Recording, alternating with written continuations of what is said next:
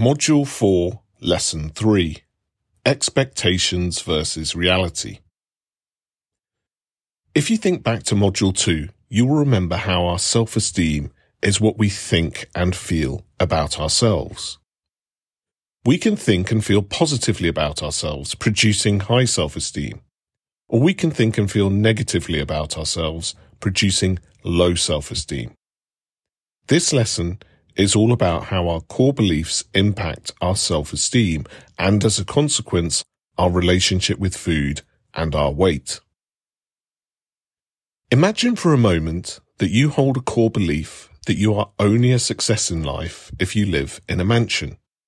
Maybe that core belief came from the words and teachings of your money-obsessed parents, or from the wealth-focused culture you grew up in. Maybe it came from seeing celebrities showing off their cribs on MTV and you aspired to live in a similar house one day.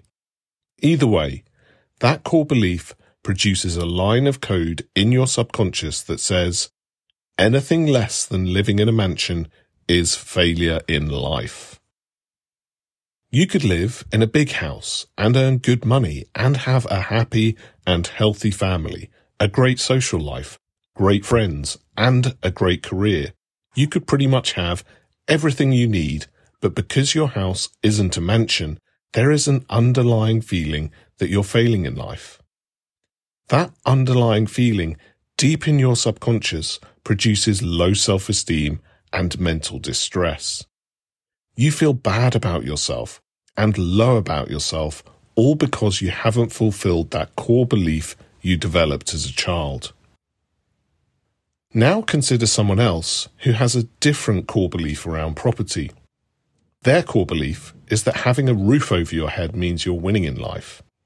That core belief emanated from the teachings of their parents, who reminded them that people all over the world are homeless and would give anything to have any kind of property, let alone a mansion. For this person, buying a small flat would be a huge boost to their self-esteem. If they then went on to buy a small house, they would have an underlying feeling that they were completely winning at life. They would feel good about themselves and have high self-esteem because they have fulfilled their unique core belief. A core belief that is much healthier and much more realistic than the person believing success in life lies in buying a mansion.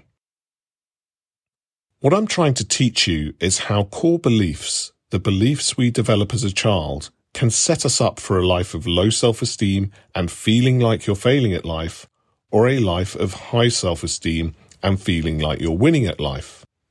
It's not the reality that produces an individual's high or low state of self-esteem, but how their reality matches up to their core beliefs. The person in a big house still has low self-esteem because that big house is not a mansion.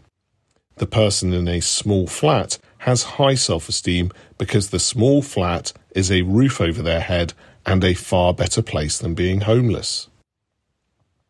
Here is a key phrase that summarizes this. Happiness is the distance between your expectations and reality. Our core beliefs set our expectations for life.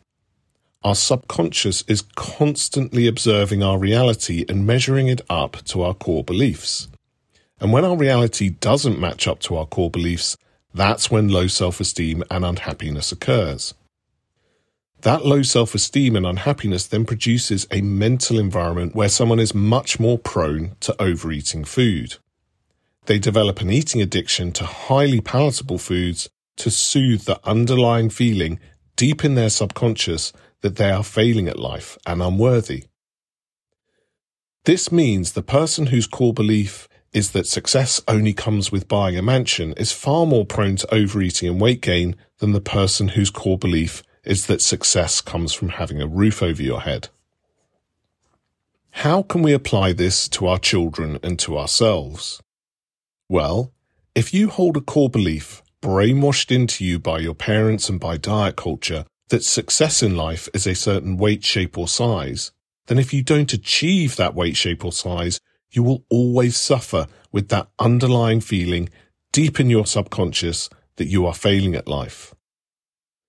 I've trained hundreds of women who hold a core belief that success in life is wearing size 8 clothes. Then when they've bought size 10 clothes, their self-esteem plummets, and to soothe the pain of low self-esteem caused by their size 10 body, they develop an eating addiction that pushes their body to size 12, then size 14, then size 16, and so on up.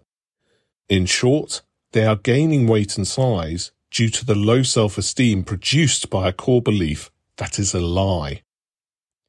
It is as ridiculous to believe that success in life is size 8 clothes as it is to believe that success in life is a size 8 shoe. Children who are taught to believe that slimness equals success will always be more prone to eating addiction and weight gain than children who are taught success is nothing to do with our weight, shape and size.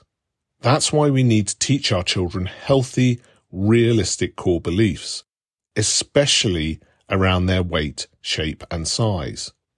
Some examples. I am worthy of love at any weight, shape or size. I can be successful at any weight, shape or size. Health can be achieved at any weight, shape or size. Being kind is more important than being slim.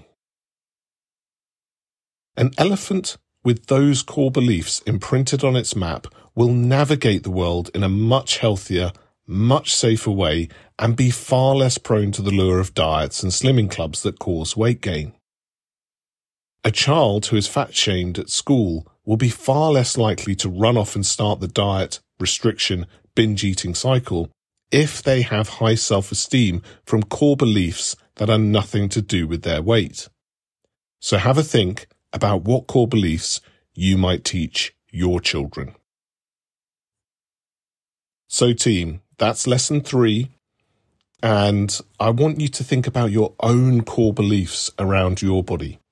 If you go deep inside and really think about what's important to you and think about how you feel about your body, behind that, there will be core beliefs that drive your state of self-esteem at any given time. Many of you will have core beliefs that you don't know are there, but they are around your weight, shape and size that are producing this underlying feeling of dissatisfaction, low self-esteem, even depression, that leaves you far more prone to eating addiction. So if you can find those core beliefs and change those core beliefs, you'll find that your relationship with food and your control over your weight will be transformed.